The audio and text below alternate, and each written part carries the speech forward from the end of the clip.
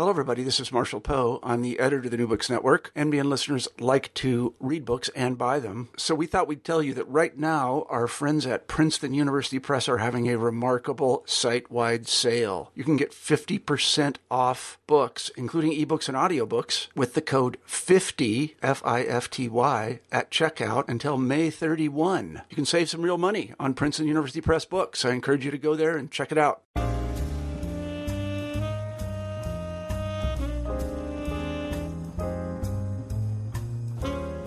Welcome to the New Books Network, the African American Studies channel. I'm your host, James Stansel, and today I talk with the author of In the Name of the Mother, Italian Americans, African Americans, and Modernity, from Booker T. Washington to Bruce Springsteen. The author is Dr. Samuele F.S. Pardini. He's an associate professor at Elon University in North Carolina, and his book is published by the Dartmouth College Press. I really enjoyed talking to Sam about his book, and he also, of course, reminded me of my home state of North Carolina. He promised me he was going to get a barbecue sandwich for me or some Bojangles chicken, in return for the interview, so hopefully he'll live up to his promise. But you're really going to enjoy this interview. It was very wide-ranging, and he really goes into a lot of depth and detail, explaining the connections between the Italian-American community and the African-American community, going all the way back to southern Italy. So listen up and enjoy this interview about the connections between African Americans and Italian Americans. In the Name of the Mother, and the author is Samuele Pardini. Enjoy.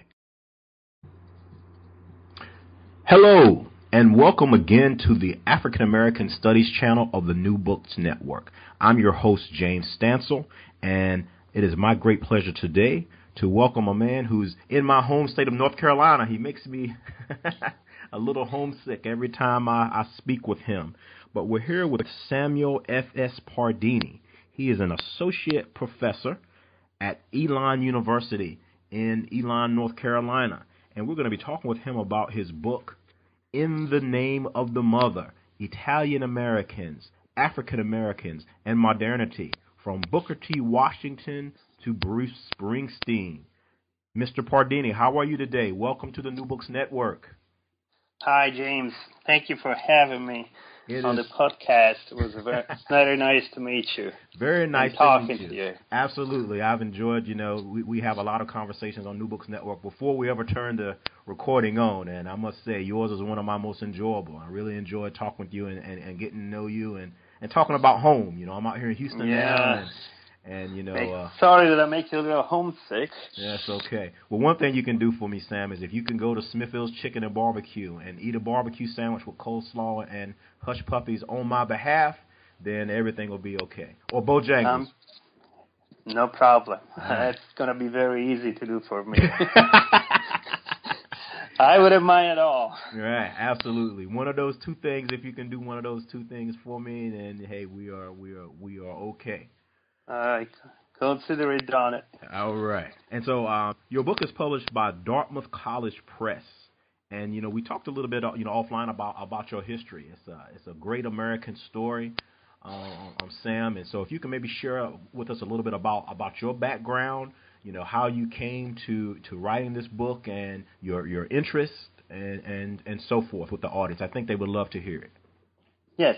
So I was born and raised in a small town along the coast of Tuscany in Italy. Mm-hmm. And I came to the United States in 1997 because I had a fellowship from the State University of New York at Buffalo to pursue a PhD in comparative literature. Mm-hmm. And I had come to the United States before. I had some family here. My mom's uncle came to this country back in the 30s.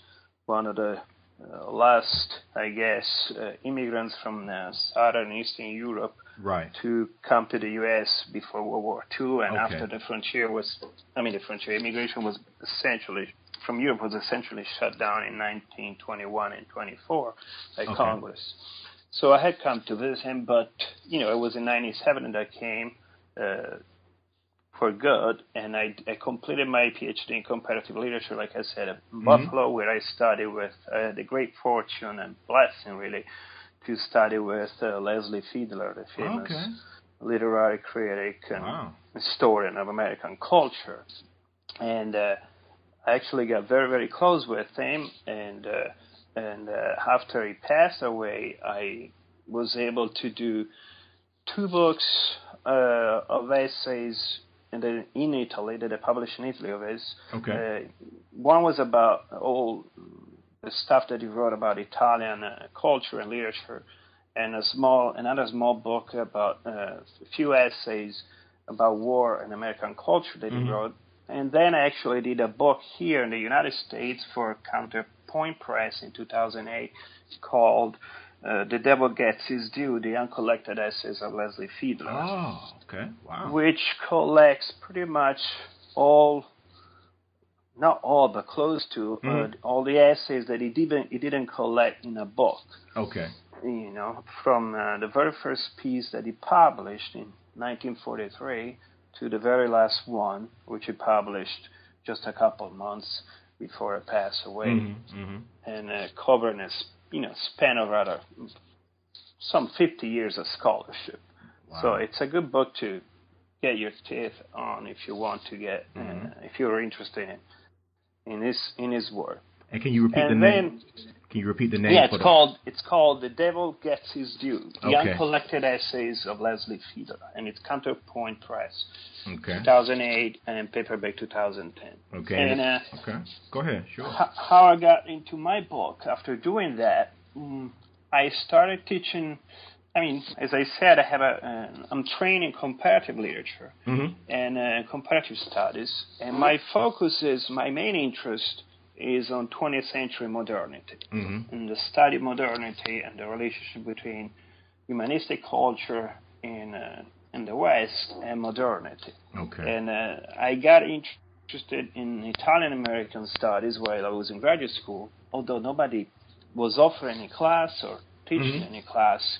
And so I asked permission, I was granted permission to start teaching Italian American studies as an undergraduate class, which I did. And ever since, this is like 2000 essentially, after I finished my coursework, ever since 2000, I continued to teach and then research, of course, Italian American studies. And I was also interested in relating this area of studies to the larger context of American studies, and especially African American studies. And so little by little, I started, you teach, you do research, you start having an idea of what my view might not be there, and I started putting together material that I I didn't teach, but that I was interested in, and I came, to the conclusion that there was a book to be made. Okay. And I started the process. I jot down notes. I put down a plan for it, and I was supported by my school very well. They gave me, enough money to pursue research archives that needed to be done. And going to conferences, bring over to campus people that's been instrumental, then read parts of the book, the usual networking that you do when you do this kind of work, I would guess. So then I put down a plan. Originally, the book was mostly, for the most part, was centered in Italian American literature and culture, popular culture. But the more I got into it, the more I saw the Black presence into this culture. Right. And then, I've started finding African American relevant African American material, literature, and other stuff that had what I think is a substantial or significant Italian presence in it. And started connecting the dots and say, why is there this exchange?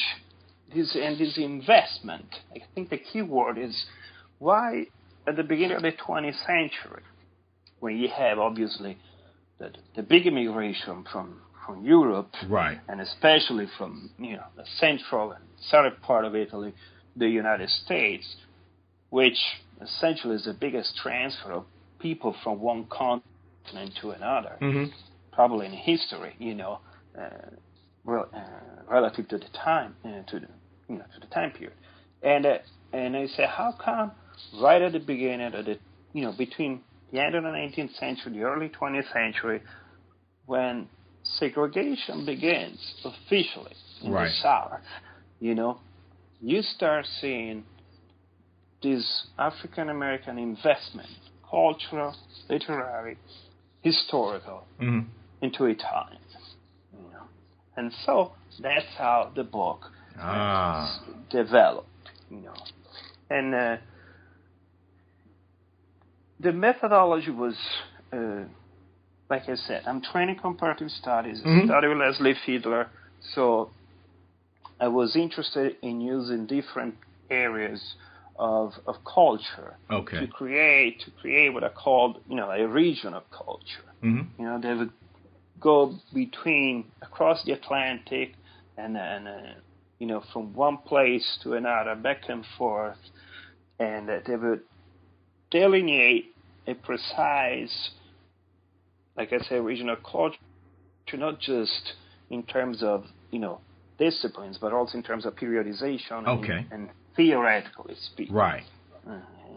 So I was very interested in using symbols and symbolic domains, and see how, they are essentially a mirror of modes of production. And then I needed something to center the book. Right. Essentially. Right? And I started realizing that in both cultures that I was dealing with, and even in the overlapping of them between the two, there was this central metaphor of the mother, which is what the title refers to. In the name of the mother, right. Yeah, although also there's a little religious reference to that. Of course, of course. The prayer, obviously. And, but, this metaphor of the mother, that returns time and again in the material that I'm dealing with. And it became clear to me that there was the central metaphor around which I could organize and tie together the whole thing, which is what happened. And then periodization-wise, and which also, the periodization also dictated the selection of the material. I said, first of all, I want to publish the book before I'm ashes.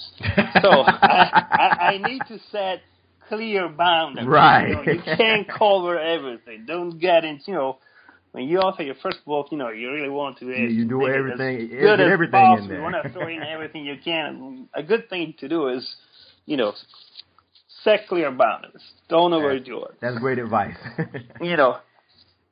So that's what I said. But the other point was like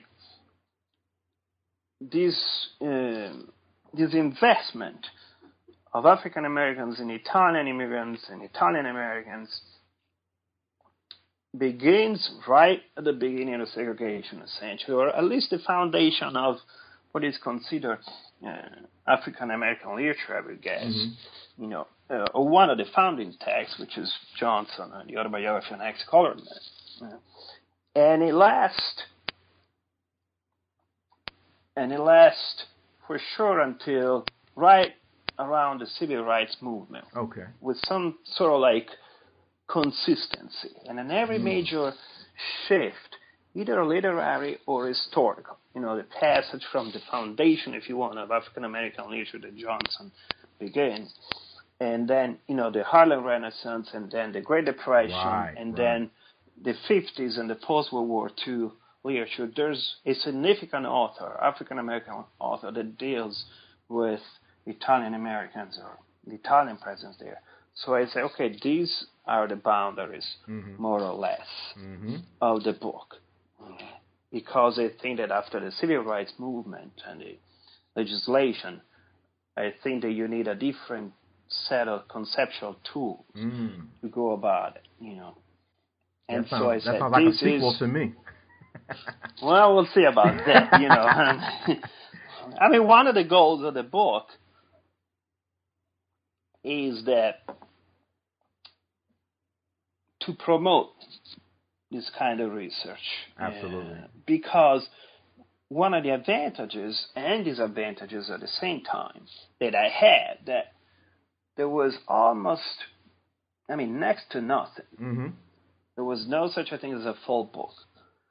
There was an article that was very, very important for me, which is Robert Orsi article. Mm-hmm. Robert Orsi is a professor at Northwestern University in Evanston, in Illinois, and is a scholar of U.S.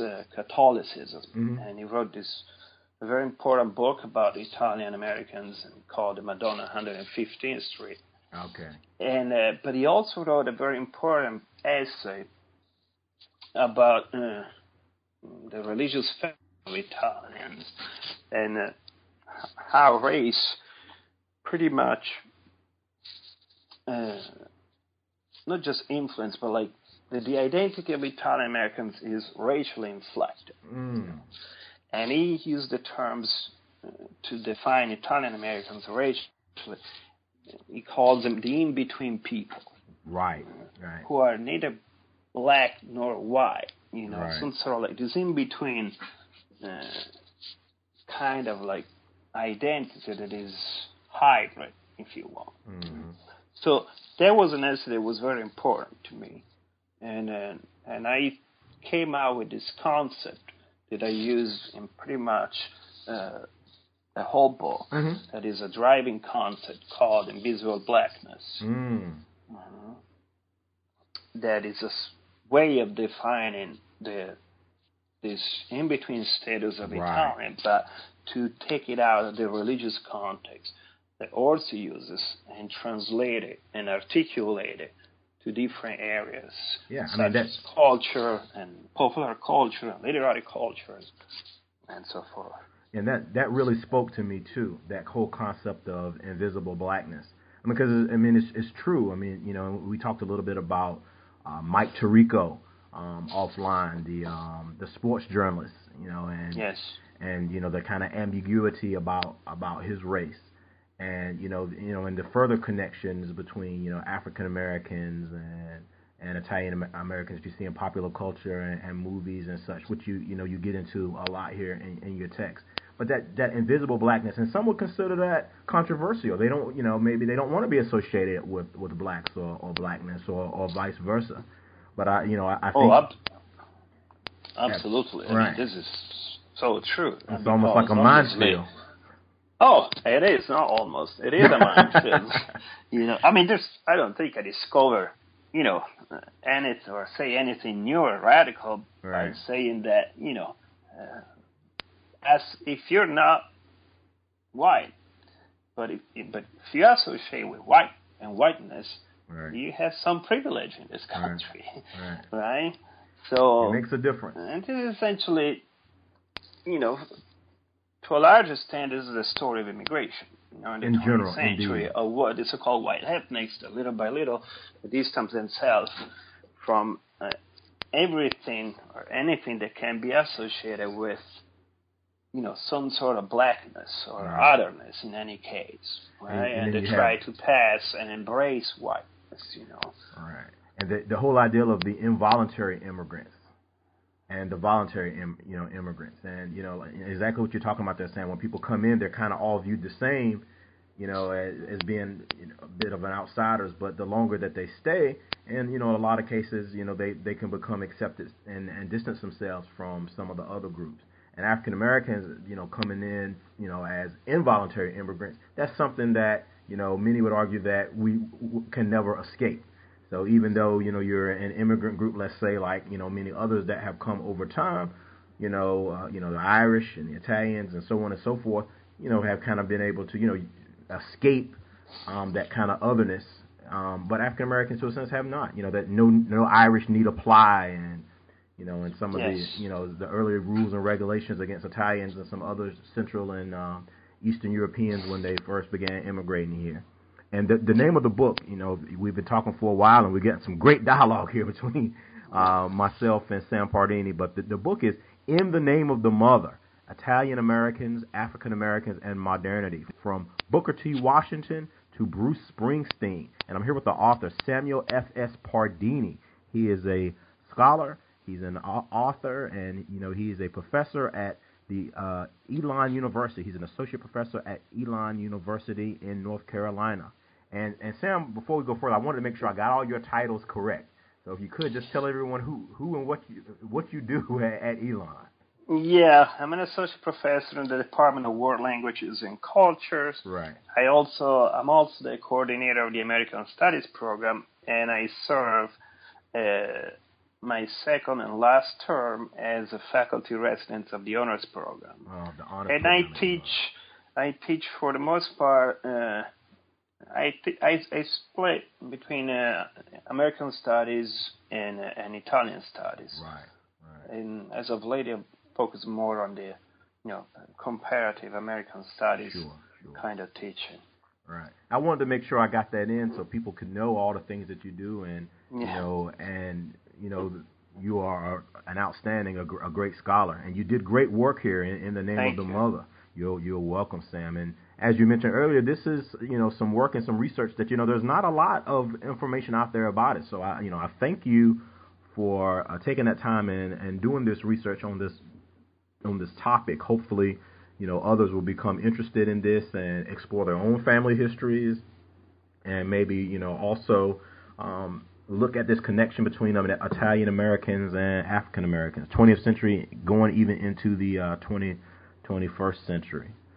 And so I think let's get into and you've already gotten into it very well, but maybe some key points or some key findings that you had in the book that you want to share with the audience. And we definitely want you to go out and buy it, everyone. I mean, this is real stuff, really good stuff, and you can't find this everywhere. So definitely go out and get Sam's book. But maybe tell us some of your key points and ideas, and maybe get into a little bit more of how you conducted the research. Which specific kind of things. I know you talked about it a little bit, and but whether you're individuals that you talk to, or was it mainly just just kind of this academic research?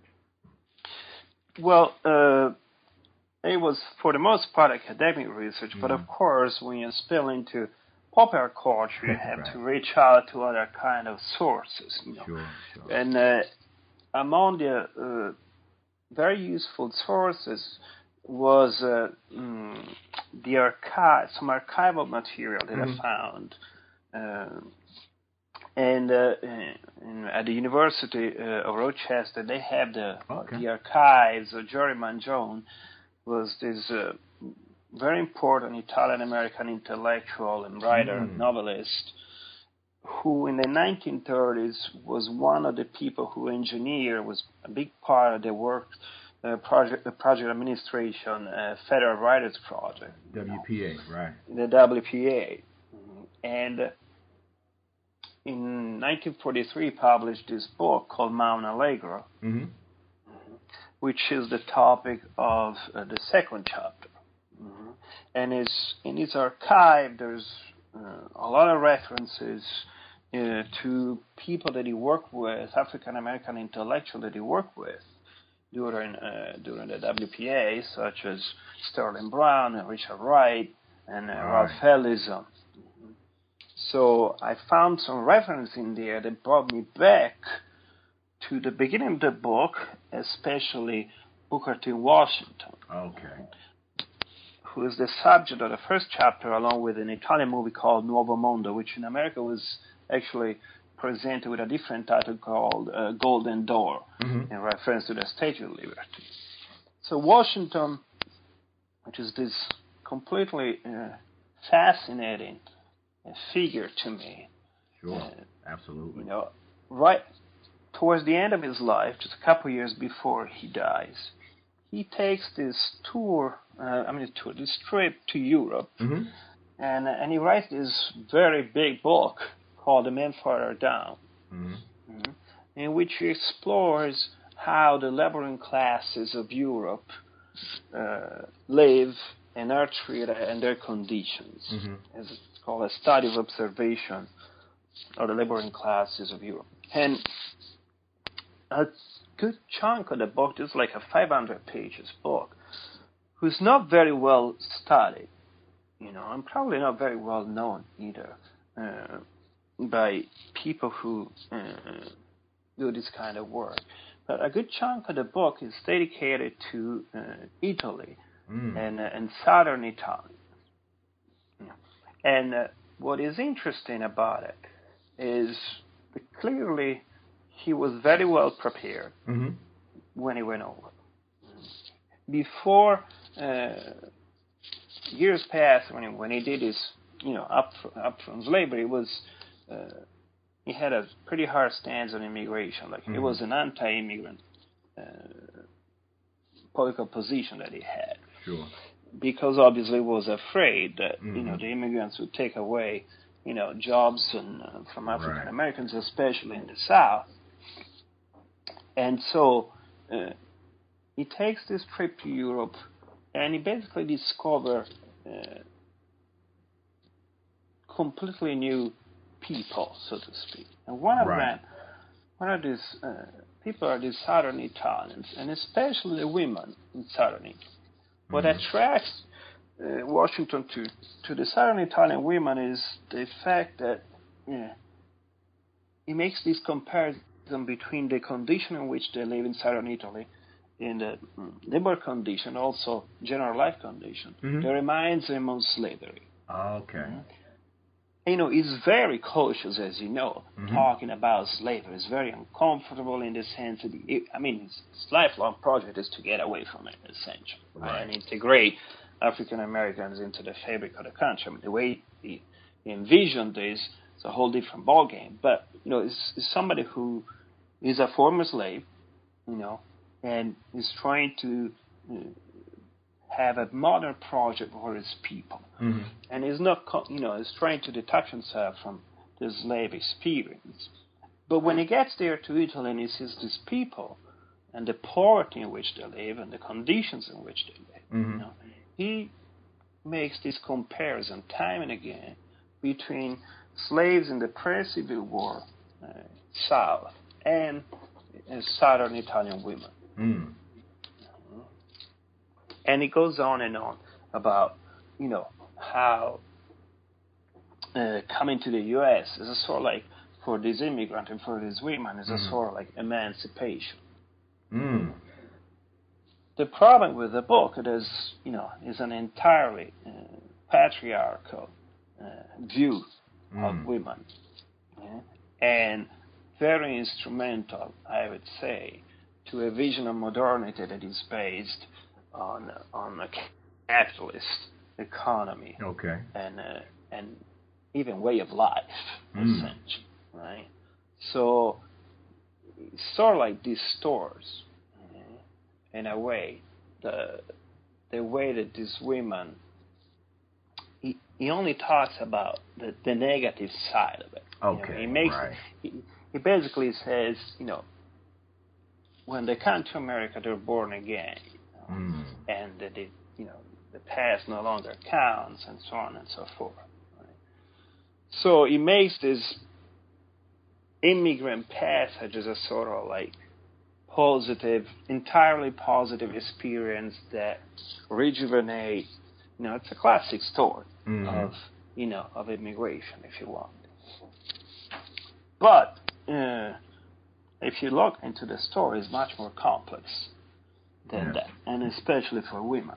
Many stories are much more complex stories are than what people think on initial inspection. Yeah, and so that's why I juxtapose Washington book to this Italian movie about Sicilian immigrants, the Golden Door of Sicilian immigrants. Yeah, the Golden Door, Novo Mondo, is in Italian, in which you can clearly see that the passage, through Ellis Island was anything but, a joyride, so to speak, and especially for women. At the same time, what the movie does, what I do at least, by juxtaposing the movie and the book, is to make sure, to point out how, these women were a lot more complex than the way Washington depicts them. Okay, right.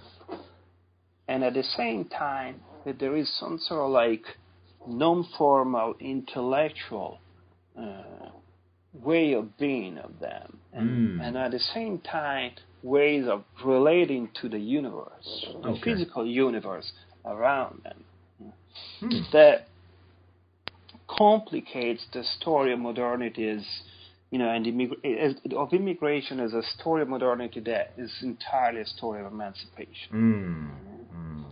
And I guess that what I'm trying to say, the key point about this is, the story of like, we come to America to have a better life. Right. Yeah, that's the mainstream story. All true. The point is that what needs to be emphasized that immigration happens by negation. Now, intellectual immigration is a whole different story.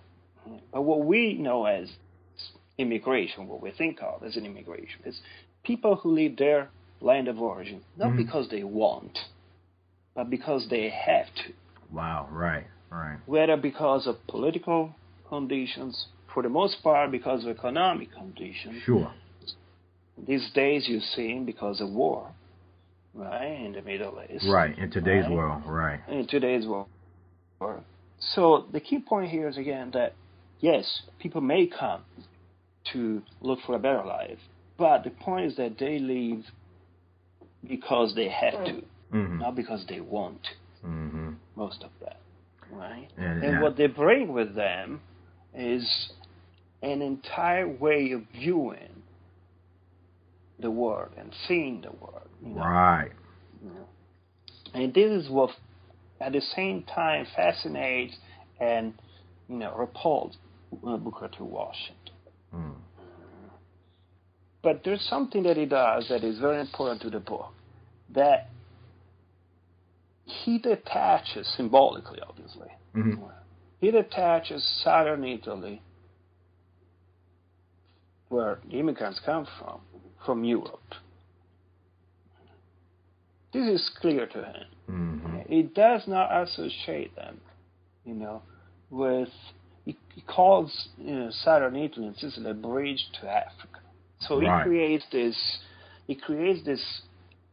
area, this cultural area, this Afro-Mediterranean area, that then becomes, for me, sort of like the perimeter of the research, and say, okay, how come this guy is so invested into these Italian women and men who come to America and in detailing their life of poverty in Italy and detaching symbolically from Europe. This is a guy who knows what he's doing, obviously. Right? Trying to make those connections between the Africans in America, right, and those Southern Italians. And he does, of course he has, he keeps saying they are in worse condition than African Americans are, which is a problematic statement to make, but obviously it's trying to advance African Americans, put them ahead of the immigrants. But what it's important to me is not is pretty much the connection that he makes between the two people, and especially between African American former slaves and Italian women from the South. So the book developed from that, from the point of the party. And the book is In the Name of the Mother, Italian Americans, African Americans, and Modernity, from Booker T. Washington to Bruce Springsteen. And we're here with the author Samuel F.S. Pardini, and the book is published by Dartmouth College Press. And we're here on the African American Studies channel of the New Books Network.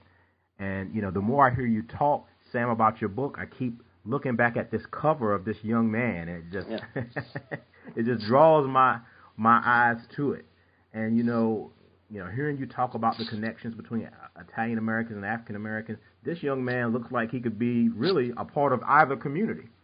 And that's why I picked it, to be honest with you. Yeah, please tell us more. Look, there's no official information about the photo, who took it, It could be Louis Hine, or it could be one of those early 20th century folks who went around northeastern cities. This is a photo of an Italian student in 1906.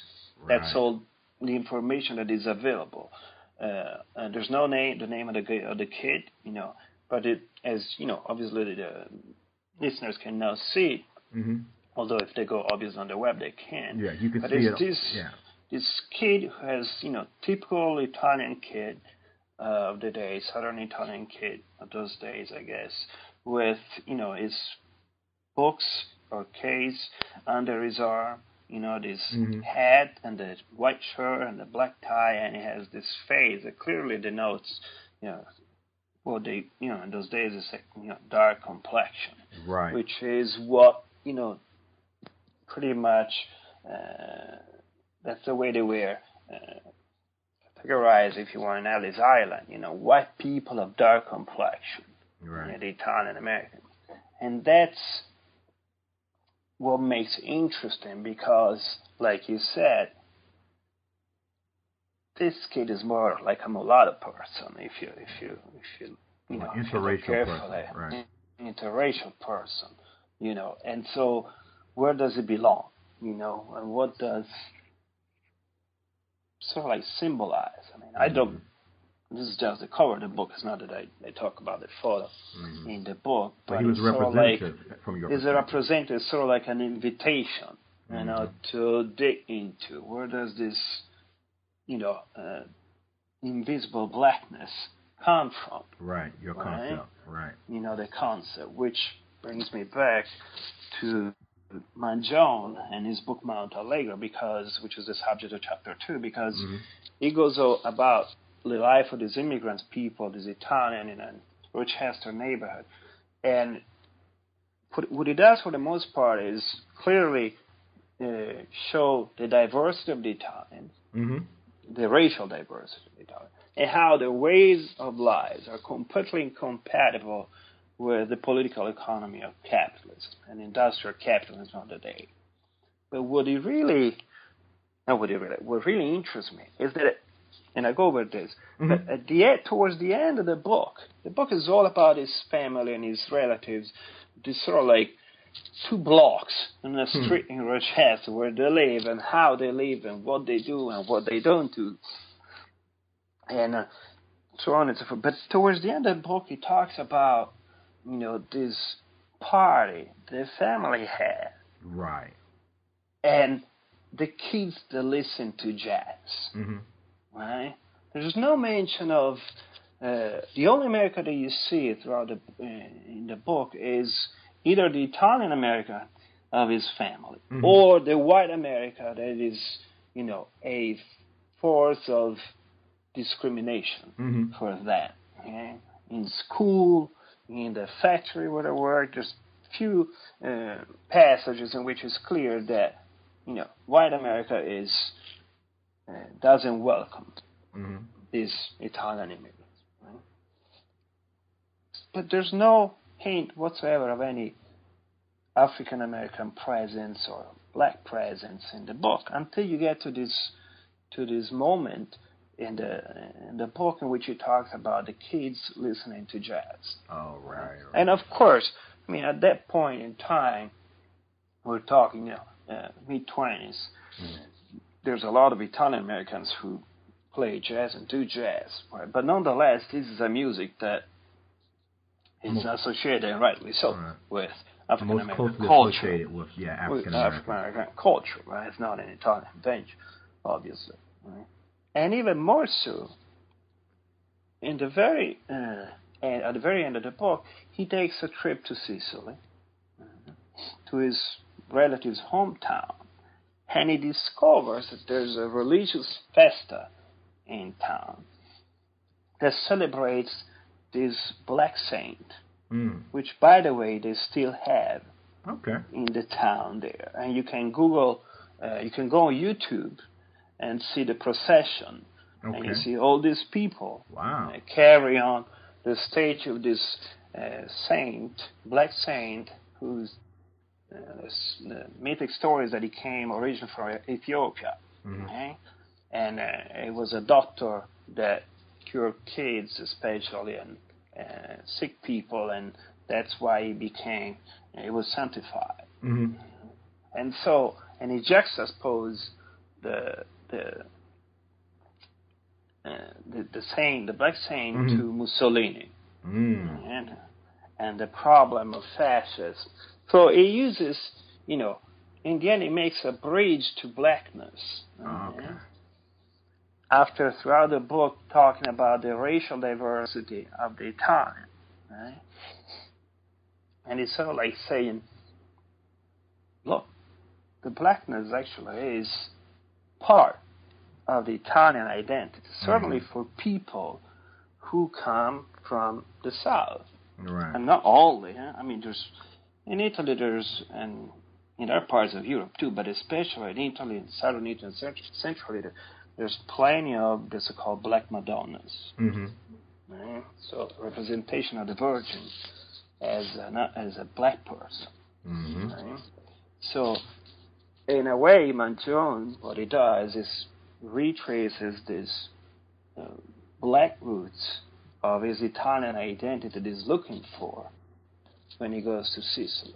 And on top of it, he connects the music that he hears, the festa, for the processionism, with what he calls the Harlem Nights. When he was in New York, and after college, he went to work in the publishing industry in New York City, and apparently he used to go out to this Harlem class where he first heard many jazz musicians, of course, and so he makes this connection between his Italian American identity that he's trying to describe or at least map, and the black roots in his very hometown, and then he goes back to the U.S. and he associates it with the music that he hears there.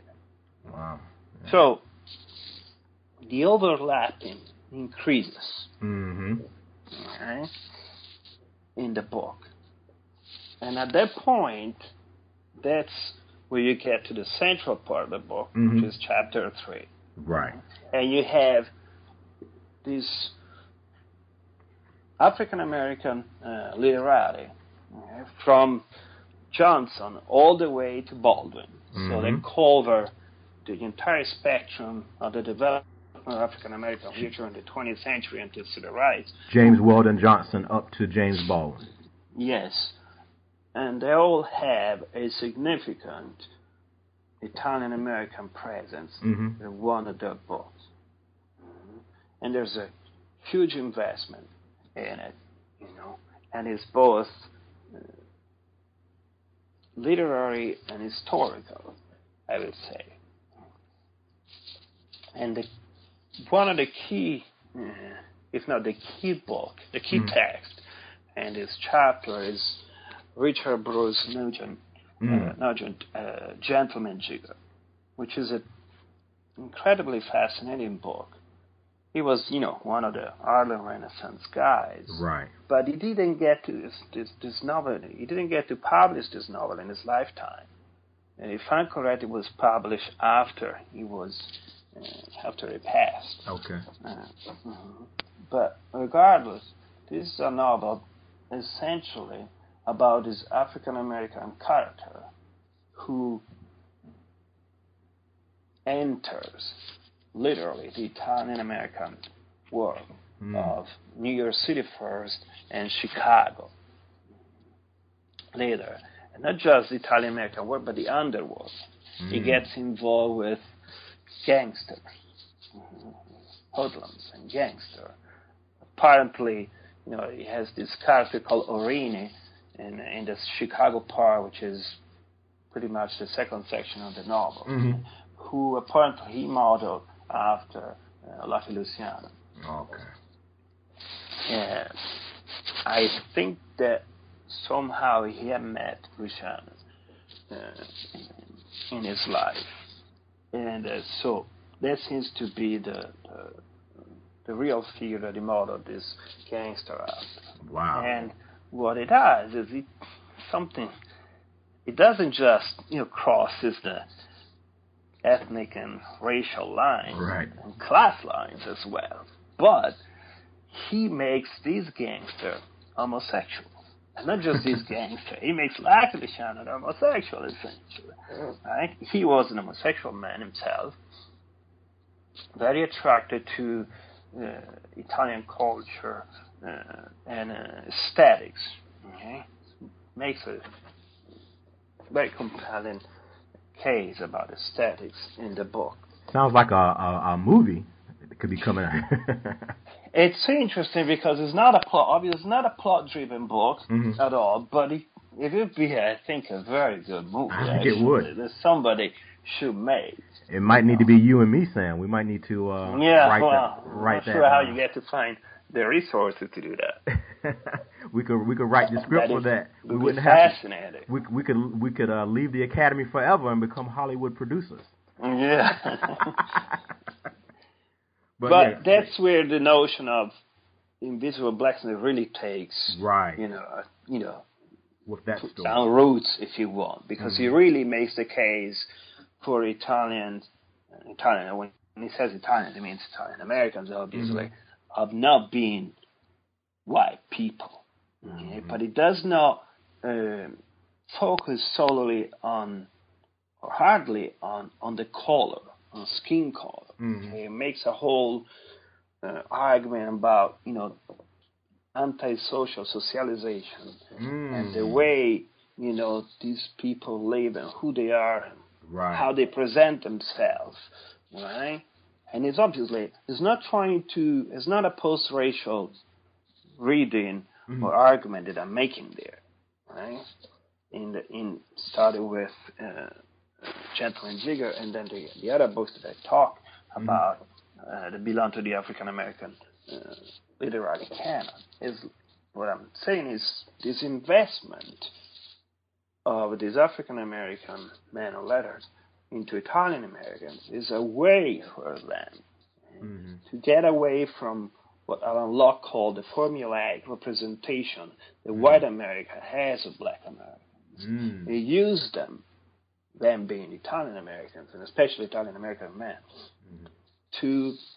as a sort of like a surrogate for African American, and show a representation of the male, of the African American man, that is otherwise unavailable because all they can see, or they can't see, white people, is a black male. And you meant by Locke, you mean Alan? Yes. Locke? Right. Alan Locke. Right. Just for clarity, I don't think we're talking about John Locke.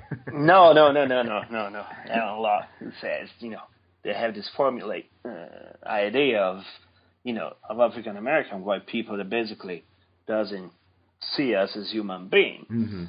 So what they do, and Gentleman Jigger is important because, he turns gangsters, which supposedly are, the epitome of, male sexuality and machismo, if you want. I mean, and for some people, of Italians.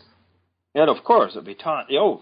Oh, absolutely. That's, that's the next chapter. We're getting a little too early. Yeah. Right? Go, keep going. But, and saying he makes this, epitome of masculinity actually homosexuals, which many of them were, or at least they were bisexual. Right. It was just more hidden. It's a sort of like well-kept secret, right? That the mob, and I think I can't remember the name, and I apologize for the fellow who wrote the introduction to the book, but it's no secret that actually mobster were happy to promote homosexual relations on people who work for them because they consider women a danger to the business, so to speak, right?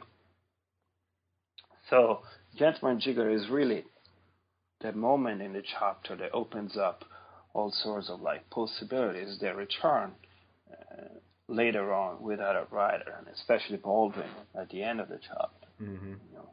And and there is this trade union, if you want, that is provided by the figure of the gangster in both and Gentleman Jigger, and then Knock on Any Door, which is a bestseller from that time. From the 40s and 50s, who was turned into absolutely unwatchable movie by Nicholas Ray with Humphrey Bogart. It's really bad. But the views of Samuel Pardini are not necessarily the views of New Books Network on that movie. I think that most people would actually agree that that's not exactly Ray's best achievement, because it's just a bad movie. Especially if you read the novel. Right, in comparison. It didn't live up to the standards. It's really, But I can tell my audience, that may have been a bad movie from a good book, but I can tell my audience that this is a good book that you wrote here, Sam Pardini. Thank you. And the book is In the Name of the Mother, Italian Americans, African Americans and Modernity, from Booker T. Washington to Bruce Springsteen. And I'm here with the author, Samuel F.S. Pardini. He's an associate professor at Elon University, and the book is published by Dartmouth College Press, our friends at Dartmouth College Press. So thank you so much for publishing this great work by Sam Pardini. I wanted to make sure that we got that title in, because all this great stuff you're talking about in this scholarship, Sam, we want to make sure they know where they can get that book. Yeah, and go on Amazon, or you can go on University Press in New England website. Absolutely, and pick that book up. Bookstores and pick it up. And I wanted to mention this. Oh, I'm sorry. Go ahead, Sam. It's also available on ebook as an ebook, right. So electronic version, which also has the advantage of having all the visual material in color pictures. Included as well. Oh, yeah. Yeah, the pictures there's some 10 images in the book, and a few of them, they're all in black and white, because obviously cost of production for color pictures are prohibitive at this, for university presses, or most of them. But the electronic version is the original, if you want, so they're color. Right, so the benefit of ebooks, one of the many benefits of ebooks, for those who prefer ebooks. And I wanted to mention, too, before I forget, Sam, because you never know who's listening on the New Books Network. But, the picture of the young man from, I think you said 1906, early 20th century, if someone recognizes that picture, that would be awesome.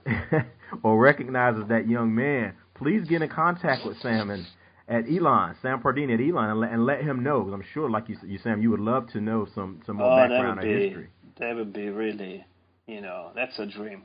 Right. If I had a wish, is that I could find who this kid in the photo is. Unfortunately, I tried to find information, but it's challenging for that time period. Yeah, right. But it really is a great photo, and it really would be wonderful to find out who the kid actually is.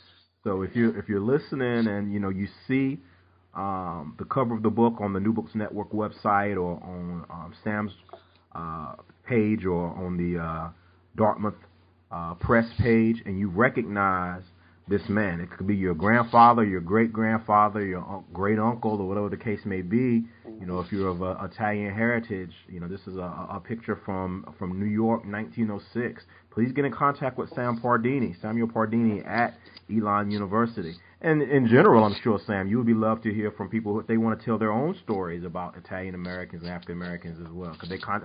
Would you be welcome and open to those contacts as well? Oh, absolutely. That would be magnificent. I would love to hear stories, or from both sides, possibly. Yeah. And or just response to the book. The second part of the book deals more with popular culture, so it's got probably it would interest more of a general audience. It's got the Godfather movies in there. It's got rock music. Sinatra, Franklin and Sammy Davis, and Springsteen and Clarence Clement. So sort of like targets more of like general audience, if you want. But that would be great to hear from folks. But I would argue too, Sam, even your first couple of chapters there, are going to interest general audience as well, because I mean, just thinking about family connections, their family histories, and they may even think back to music that they heard growing up as children, in their Italian American home, or in their African American home. The connections and just the knowledge and knowing about the connections in the African American community. We talked a little offline about Spike Lee and his work, yes. and as a filmmaker, a person from Brooklyn, New York, and his connections yes. with the Italian American community. Two of my favorite movies are both by Spike Lee. One is Do the Right Thing, which is about yes. civil and racial unrest, but then also Miracle at St. Anna.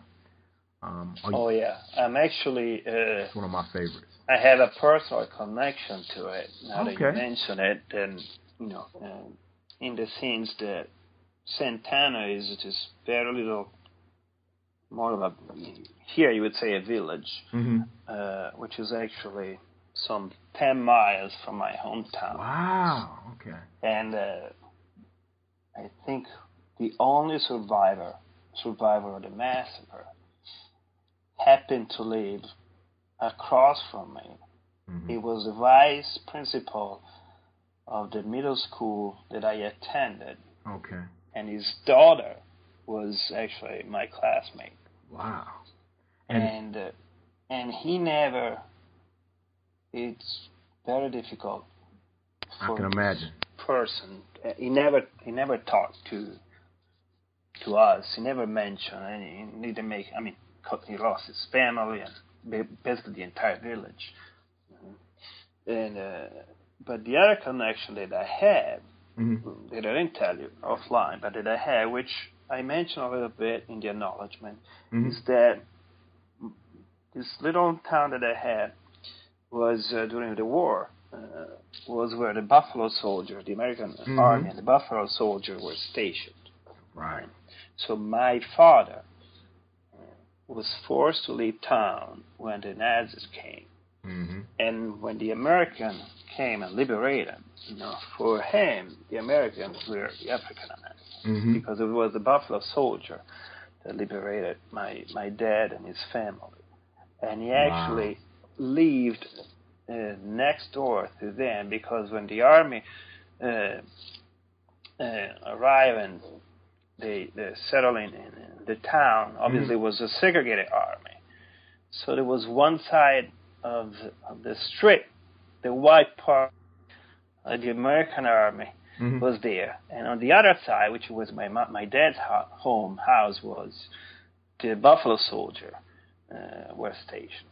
So he told me a story about these African American soldiers that he used to steal chocolate from in their jeeps, and that's how he got actually interested in jazz music, right? To begin with. And my dad, when he was older, actually had a chance to come to the United States during his military service with the Navy, and he got in New York at the time when the great jazz musicians were performing in New York and then Virginia. So there's a connection. I have another connection, right? Because a great personal connection for you, absolutely. Yeah, a distant relative of mine is actually his mom. Is the product of his mom fell in love with one of Buffalo Soldiers, and they had this kid together. So in many ways, African American has been a part of my life since I was a kid. Right. And part of my family's history in some fashion. Right. Well, you did a great service, Sam, with your book, In the Name of the Mother, Italian Americans, African Americans, and Modernity, from Booker T. Washington to Bruce Springsteen. And that's a great personal story. And, the movie that we're talking about, everyone, if you're not familiar with this Spike Lee movie, it's maybe 10 or so years old, maybe now. And it's called Miracle at St. Anna. And it's based on a historical fiction novel about something that really happened during World War II. And it was, just like Sam just said, it was some Buffalo soldiers, some black soldiers from a segregated unit that were involved in helping to liberate this Italian town. I mean, it's a great movie. The novel, even more so. But I definitely would recommend it. The author of the novel escapes me, but the novel, the name is the same as the movie, Miracle at St. Anna. And as you heard Sam just say here, he's got a personal connection, with the town, as well as his father with some of the Buffalo Soldiers that helped to liberate Italy from the Nazis during World War II. Wow. That's a great story, Sam. And and as I told you offline, yours is a great American story. Coming from Italy to the United States and finding success here, marrying here, and becoming a scholar. So kudos to you for your great success story. You had to work hard for what you have. That's why I want to make sure everyone knows your academic background. You didn't just roll off the turnip truck and start writing this book. No. As we were saying, people work hard, obviously. Absolutely. That's what we used to say growing up. Roll off the turnip truck. You didn't just roll off the turnip truck and write this book. So we're here on the New Books Network, the African American Studies channel with Samuel Pardini. He's an associate professor at Elon University, and we're talking about his book about the connections between Italian Americans and African Americans, mainly in the 20th century. In the Name of the Mother, Italian Americans, African Americans, and Modernity, from Booker T. Washington to Bruce Springsteen. And as you mentioned, Sam, towards the end of the book, you get into the whole Italian gangster thing and the mob, and a lot more into the popular culture connections. One of my favorite movies from the 1970s it has a James Brown soundtrack, is Black Caesar. Yeah, which is about the Italian exploitation. The black version of an Italian gangster, and there's been many since then. New Jack City, which was a movie that came out when I was early college, high school age. And so on and so forth. You have many. Particularly 10 or 15 years ago, you had many of the hip-hop artists that named themselves after Italian mafioso, because that was considered to be impressive, and so on and so forth. So please tell us a little more. In chapter. Well, it's interesting what you say. Although I don't get into hip-hop. The Italianization of hip-hop, if you want, symbolically speaking, or the mafiazation of the pop. But, it's true. I mean, essentially, all those rappers and hip-hoppers that uses gangster reference, they do it on the basis of two movies. One is Scarface, and the other one is The Godfather. Oh, they love Scarface, absolutely. Yeah.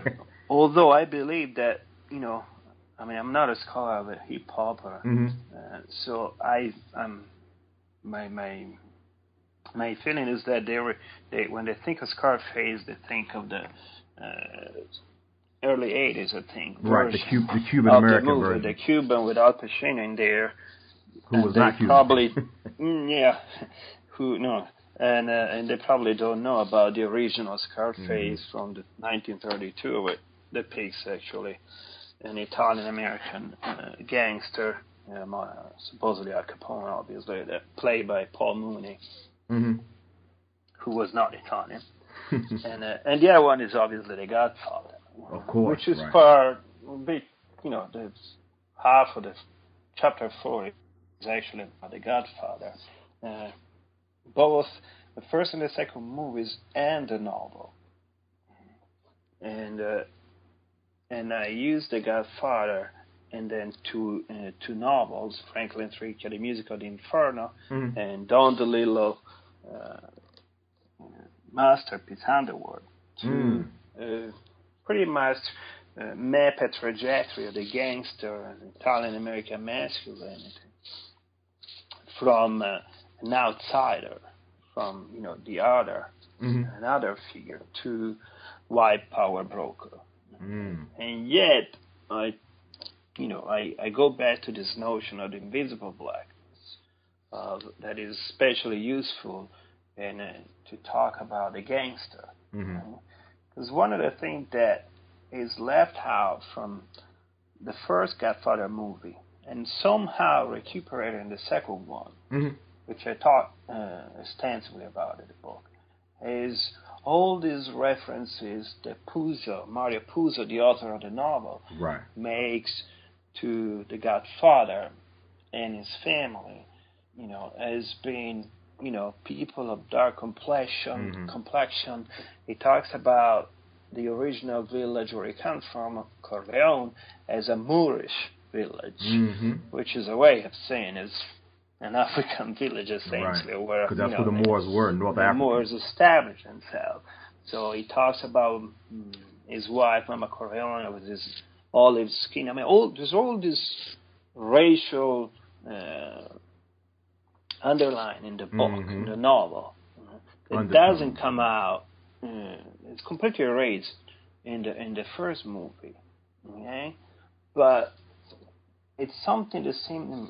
The way I read the Godfather trope, and especially the second one, using as a sort of like background the first movie and the novel, is how this, again, the Invisible Black hunts Michael Corleone as he develops and he becomes, the Don of the family, right? And so he's attempt to, in some fashion, pass as white, and more than that, like achieve whiteness, and this, and this conflict between, the values that in some fashion the history of the family represent. Okay? I mean, there's the whole story of how his father. I was talking before about immigration happening by negation, and one of the things that it makes clear in the second movie, which is not very much talked about is that the Godfather has to flee Sicily. It's not somebody who comes here looking for a better life. He's living because he needs to save his life, right? Because the soldiers of the mafia are trying to kill him, right? So, and then when he gets to New York in Little Italy, he experiences the same story, right? It's this mafia don that is responsible for his losing his job, at the grocery store where he works. So this sort of like background is in the mind of Michael as he develops, and his plan to expand the family and sort of like turn into this, trying to build this corporate empire, that goes transnational when he tries to move to Cuba, with the other fellow mobster. I mean, create a sort of like transnational business. And then, there's the conflict between what he wants to achieve as a businessman and what is unable to do as a man. Certainly important things to consider there. I mean, and you did a great job, Sam, and in that chapter and your others, and making those connections. I mean, you really went deep, into the Puzo, the Mario Puzo, and book, the novel, as well as here with the movie.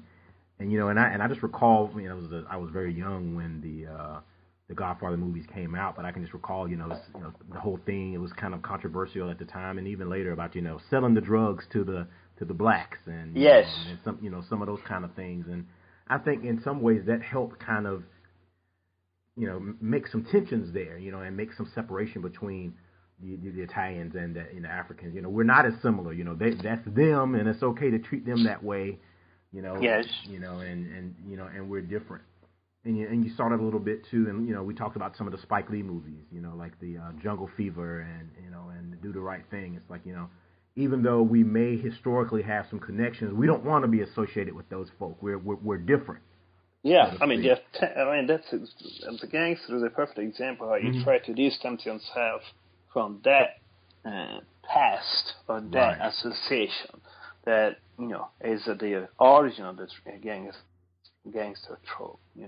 And the way I read Michael Corleone trajectory is exactly that, and even more so, it's developed later in the novel that I talk about Franklin Tricchia and Don DeLillo in The Musical Inferno and Underworld's Pathway. It's exactly that. It's like there's an anger or a just aggressiveness to want to not be associated with the darker skinned people or people who may be considered lower than or less than within this American society and culture. Yeah, because that's what that's how respectability is awarded, right? In this country for the most part. Absolutely. And we're here with the author of In the Name of the Mother, Italian Americans, African Americans, and Modernity, from Booker T. Washington to Bruce Springsteen. The author Samuel F.S. Pardini. He's an associate professor at Elon University. So for all our North Carolina folks, if you're Elon fighting Phoenix, Sam is one of you, right? Yes, indeed. Yeah, so you can go by and check them out and see them. And In the Name of the Mother, and as we talked about, Sam, there's a great connection between the mother in the African American community and in the Italian American community, as well as the religious, connection with that as well. Yeah, and that is actually the focus of the chapter 5, which is the longest chapter in the book. Both in terms of number of pages, but also in terms of the chronological span that it covers, because he focuses on all this novel from the mid-30s to almost the present, one of them at least, and some song too by Springsteen. And the theme that holds the whole chapter together is this trope, this female trope called this woman called Maria, and it's a unique presence in American literature because that I know of, and believe me, I did a lot of research. I read a lot of books, right, to make sure I was getting it right. Yes, you're a true scholar. It's this woman called Maria, and of course there's the Catholic background there. Sure, it's a unique presence. There's no other, range of American literature, whether it is African American, Asian American, or just what you call probably Anglo American literature. It has this a recurring female figure that carries the same name, for pretty much the whole century.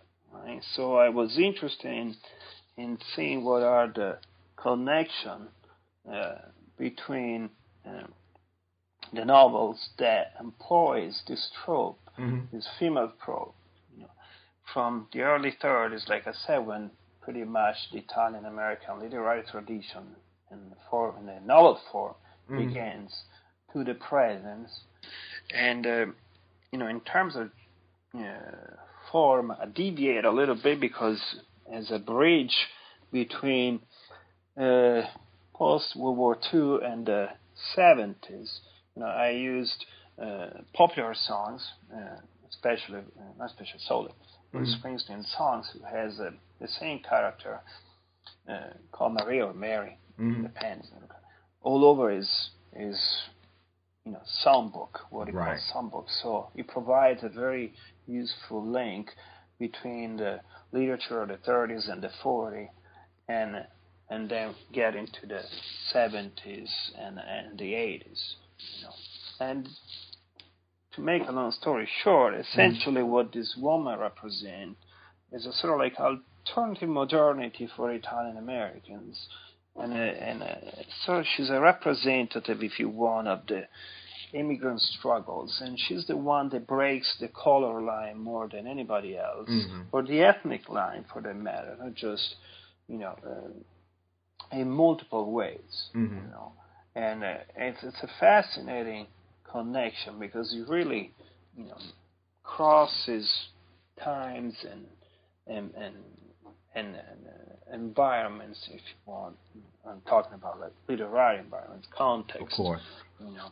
And writers, both men and women, adopt this figure. some poets too do that. It's really, I would call it like a universal figure that helps shape Italian American novelistic tradition. And I would guess that I don't think it's going to disappear. No, I don't think so either. No. And obviously, like I said before, there is the Catholic background in it. Whether it is with John Fante's novel that I talk about, Wait Until Spring, Bandini, or this other novel by a man called Michael Decapite, who unfortunately, he wrote this fantastic novel called Maria that I talk about in the book extensively.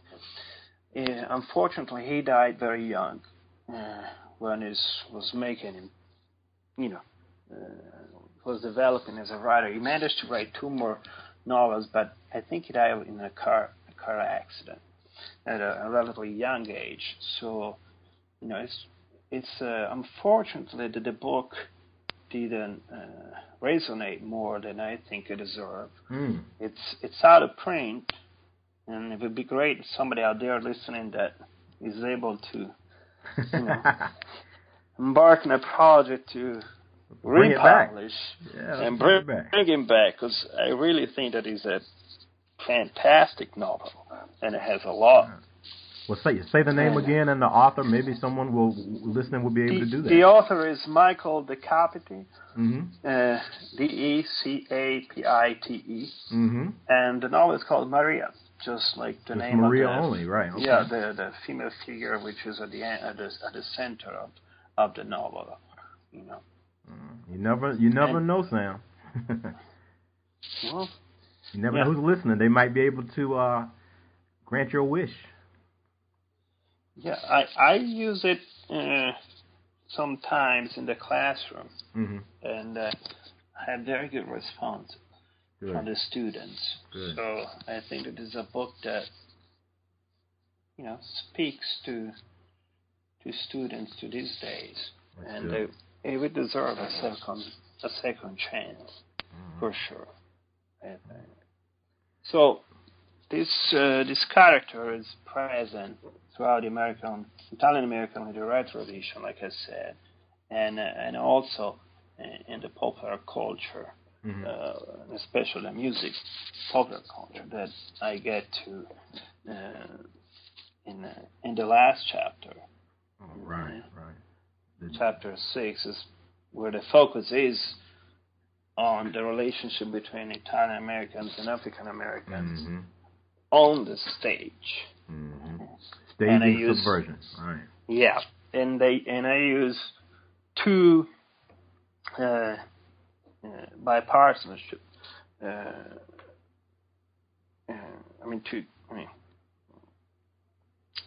Sinatra and Sammy Davis Jr. Oh yes, the famous and then the famous duo, and then Springsteen and Clarence Clemens, right?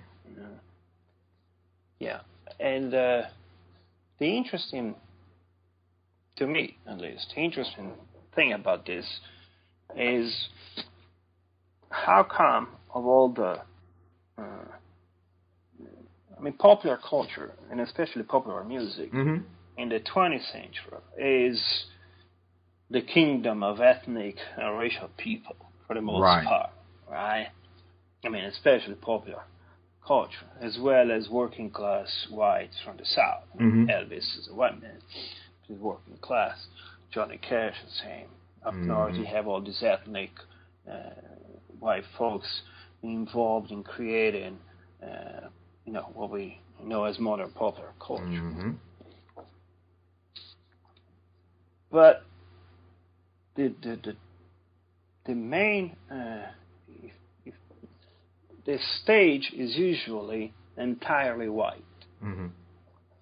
Even when you have multi-ethnic bands or feet. The people you see in the forefront. Right. Yes. But you have this connection that returns again, and 2 main figures of American popular culture, which are Frank Sinatra and Bruce Springsteen. Whether you like the music or not is a different story, obviously. But you know who they are. But these are essential maker of American popular culture, and probably a little more, certainly for Sinatra, in Sinatra's case, right? And these are two men who shared, their stage, for, almost their entire life. With 2 decades, for sure, with 2 African-American men, right? And you don't have this without a very important white ethnic. Not very often. Like Bob Dylan, who's Jewish, obviously, as we know, never had a central, a black figure on stage that is central to his career as much as Davis Jr. or Clarence Clemons are to both Sinatra and Springsteen. And Springsteen, right? And they acknowledge, both Sinatra and Springsteen, what they do is they acknowledge the importance, how these men that they share the stage with, they are representative of a tradition and a story and a history that is central to them. Wow. Both as artists, as makers of music, and, as who they are as person. Yes. And in Sinatra is obviously more obvious for chronological reasons, right? He's the son of, recent immigrants, essentially. I mean, he was born, I think, in 1917, so he's really, at the center of that immigrant process right. of the early 20th century, right? When Italians are not integrated or assimilated yet not the way that they into the were social later. fabric of the country as they are by the time that Springsteen comes around and makes himself new, right? But yet, if you do the research and see how this art is developed, even in the case of Springsteen, there's a clear connection between his, which is not very talked about it. No. Right? And he doesn't really talk about it too much as well himself. Although recently he published his autobiography, and he has an entire chapter about his Italian family on the mother's side. Okay. And it makes several references to this past. Right? His grandfather was an immigrant from Naples, and so was his grandmother. And then he makes this connection between the immigrant story and blackness that translates into sharing the stage with this musician, African-American musician, right? and becoming his lifelong partner, on the stage, who is essential to develop his artistry. Right? Wow.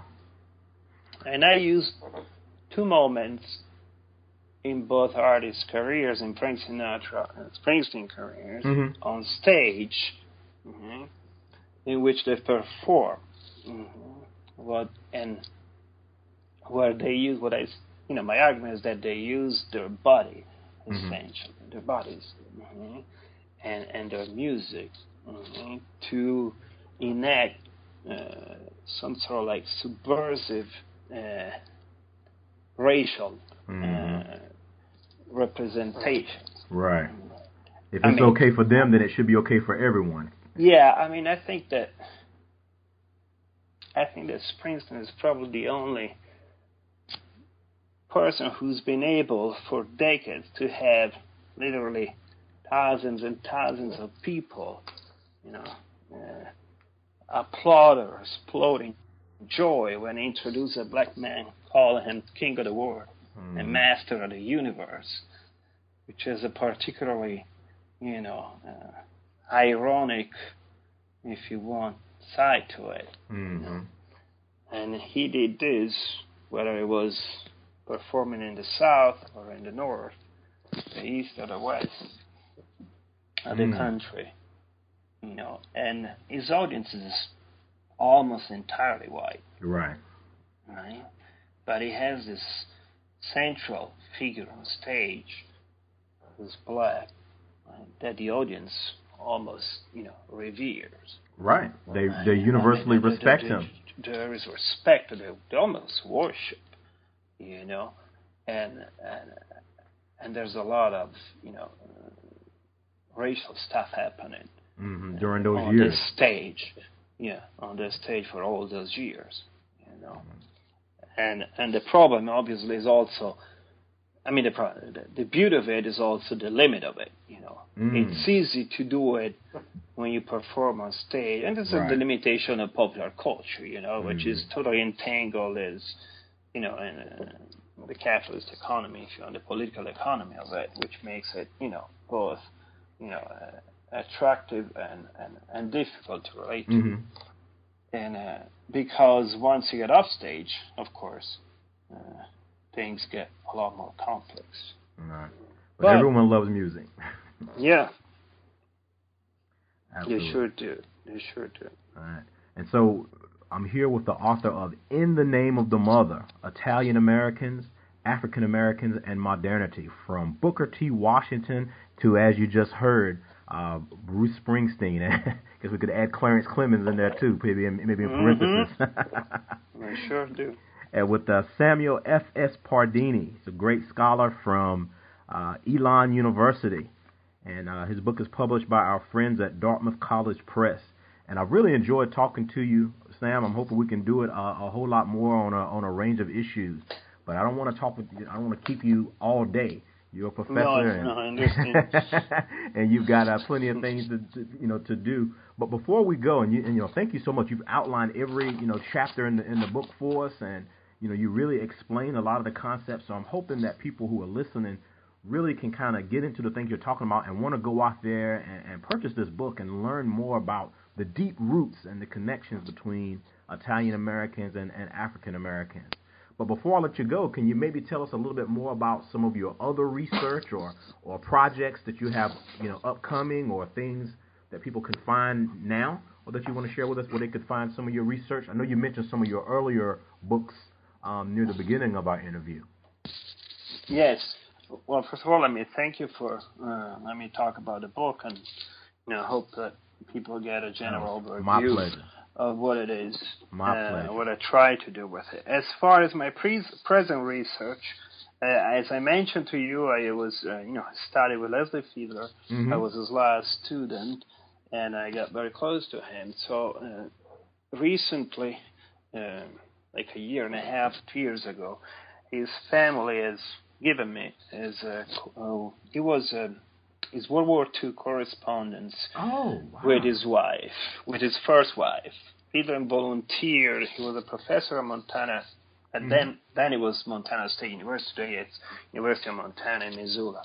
And he was a professor there when during World War II, and in 1943 he decided to volunteer in the Navy. And he was a translator from Japanese for the Navy. And in the book that I mentioned before that I did, The Devil Gets His Due, there's one of his last essays, which is his experience at Iwo Jima, where he was in the famous, he talks about the flag raising, the famous flag raising, and the photo of the American soldier raising the flag at Iwo Jima. Anyway, during the 3 years that he was in the Navy, he had a pretty substantial correspondence with his wife, his first wife, Margaret. And his letters, almost all of them, or at least a good chunk of them, to be precise, 367 of them. Wow. Yeah. Well, he loved his wife. Oh yeah, he loved his wife and he loved to write. And he loved to write. Yeah, and on average, we were talking about 6 pages per letter. So wow, these 367 letters survived a massive fire that destroyed his home in Buffalo. Mm-hmm. And so I have no record of his wife's letters to him, but I have all the letters that he wrote to his wife. And the letters are very fascinating. I started transcribing them, so it's a big project. At the moment, I'm almost 70 letters into it, and they cover, like I said, from 1943 to 1945, when his service finished. And he talked about all sorts of stuff, the war, politics, literature, contemporary literature of the time, of course. Sure. There's a letter. It's essentially an essay on Milton, the British poet. So, wow. Nature, Japanese traditions when he's in Japan. So it's really a fascinating view, or sort of like preview into one of those critics that will become essential to the study of post-World War II and early insight American literary traditions. So, at the moment I'm transcribing the letter, it's a lot of work, and but I can see the project taking getting a shape. Oh yeah. And another book. Yeah, a book of a selection of this, and probably it will have to be a thematic selection. Right, that's what I was thinking when you were describing that. Right. Yeah, because of course there parts of the letters are private and personal that with no interest to any audience, and so it makes no sense. But there's a ton of stuff that once it is put together thematically, I think it will make for a very interesting book. I would agree. Yeah. So that's the project that I'm currently doing, and it's taking between teaching and this project, it is very little time for anything else. It takes time, and that's something that people need to realize. Yeah. You don't just knock one of these books out in like a month. I mean, it takes years to sometimes decades, depending on what's going on in your life and what the subject matter is. I mean, you mentioned how many? You said over 300 letters? Or was it 600? It's 367. 300, right? So that's going to take you some time to go through those. It's going to take a lot of time. I'm fortunate that the university is supporting me very much, and they're giving me a spring semester off next year. Good. So they would obviously give me a lot of time to work on the project exclusively, and hopefully not get it done, but close to get a good bit of it. Pretty far along in the process. And I think that sounds great, Sam, and it'll be a great tribute from you to someone who was very influential on your life and your research and your scholarship. Absolutely. And so I look forward to, hopefully we can get you back here on New Books Network when you get that done. So that'd be my pleasure.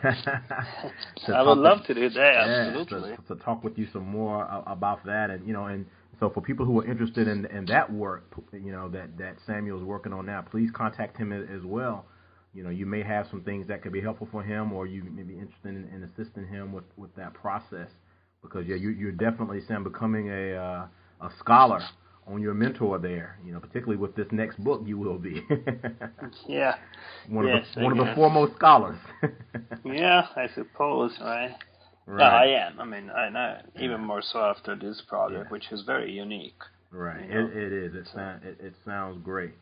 And again, we're here with the author of this particular project, In the Name of the Mother, Italian Americans, African Americans, and Modernity, from Booker T. Washington to Bruce Springsteen. The book is published by Dartmouth College Press. The author, Samuel Pardini. He's a researcher, scholar at Elon University, the Phoenix back there in Elon, North Carolina. And I'm hoping too, Sam, that at some point you'll find some time to continue your work on the connections between Italian Americans and African Americans, into modern times. I would love your take on some of these Italian influenced hip hop scholars or some of the Spike Lee films and so on. Yeah. I would love your take on and some of your personal stories about the Miracle at St. Anna. That's just my personal interest. Yeah. Well, there's obviously, by no means the book has any, doesn't touch on everything. Like I said, it couldn't. Mm-hmm. One of the things that I think would be interesting to look into, and I might as well do it myself at one point, is, a very interesting area, I think, is sport. Right. Yes. Right? Professional sport and even cultural representation of sport that involve Italian Americans and African Americans. Mm-hmm. Obviously, the Rocky movies come to mind, especially because of the last movie, Creed. Mm-hmm. That sort of like goes back to the original Rocky, if you want. Right. How you started it, right? Or the spirit of it. And but there's baseball and Roy Campanella, for example. Mm-hmm. There's tons of stuff, that one can look into for so much.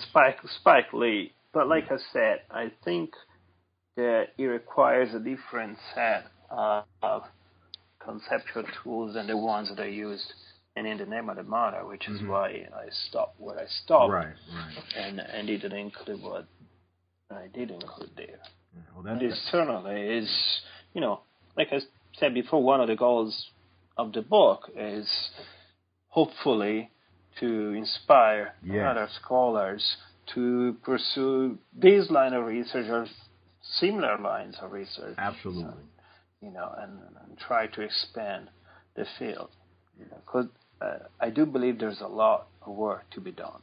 I think so, and you did a great start, Samuel. So thank you for your interest and your research, and it was interesting to hear your personal connection, to a lot of these things. So I'm looking forward to talking with you, outside of the interview about some of those things. But we're gonna have to close here today. We could keep going all day, Sam, talking about these connections, but you've got to go do your scholarship, and I've got to do mine. So So we're gonna end it right here. But thank you again for your time and for writing this book. I think it's going to be of great interest to our audience, and hopefully, this being on the podcast will expose you to some different people maybe, and you'll hear from some of them. And again, if anyone knows the young man who's on the cover of Sam's book, definitely Samuel Pardini, get in contact with him. He would love to know. It's probably one of your relatives. It's someone's relative. We know that, Sam. Someone in the United States right now. This is their great grandfather or great great grandfather. So take a look at the cover. If it looks like you or your family or someone in your family, definitely get in contact with Samuel Pardini at Elon University in North Carolina. He would love to talk with you about the connections between Italian Americans and African Americans as well. So again, thank you, Sam. The book is In the Name of the Mother: Italian Americans, African Americans, and Modernity, from Booker T. Washington to Bruce Springsteen. The author Samuel F.S. Pardini, the network, the New Books Network, the channel, the African American Studies channel, and I'm your host, James Stansel. So we're going to see you next time on the network. And please, Sam, if you don't mind, tell my audience goodbye. Yeah, thank you very much for having me over. I really enjoy it, and good luck with your work. You're providing a great service to the academic and in general community interested in the humanities and history. Absolutely. And the last thing I'm going to say, Sam, is please keep your promise to me. Bojangles, Cajun filet biscuit, or go and get a barbecue sandwich with coleslaw and some hush puppies in my honor. If you do that, then you've paid me back for the interview. How about that, Sam? I won't let you down, I promise. All right. And on that note, thank you, Dr. Pardini, and we're going to close out, and we'll see everyone next time on the African American Studies channel of the New Books Network. I'm your host, James Stansel. Peace and love.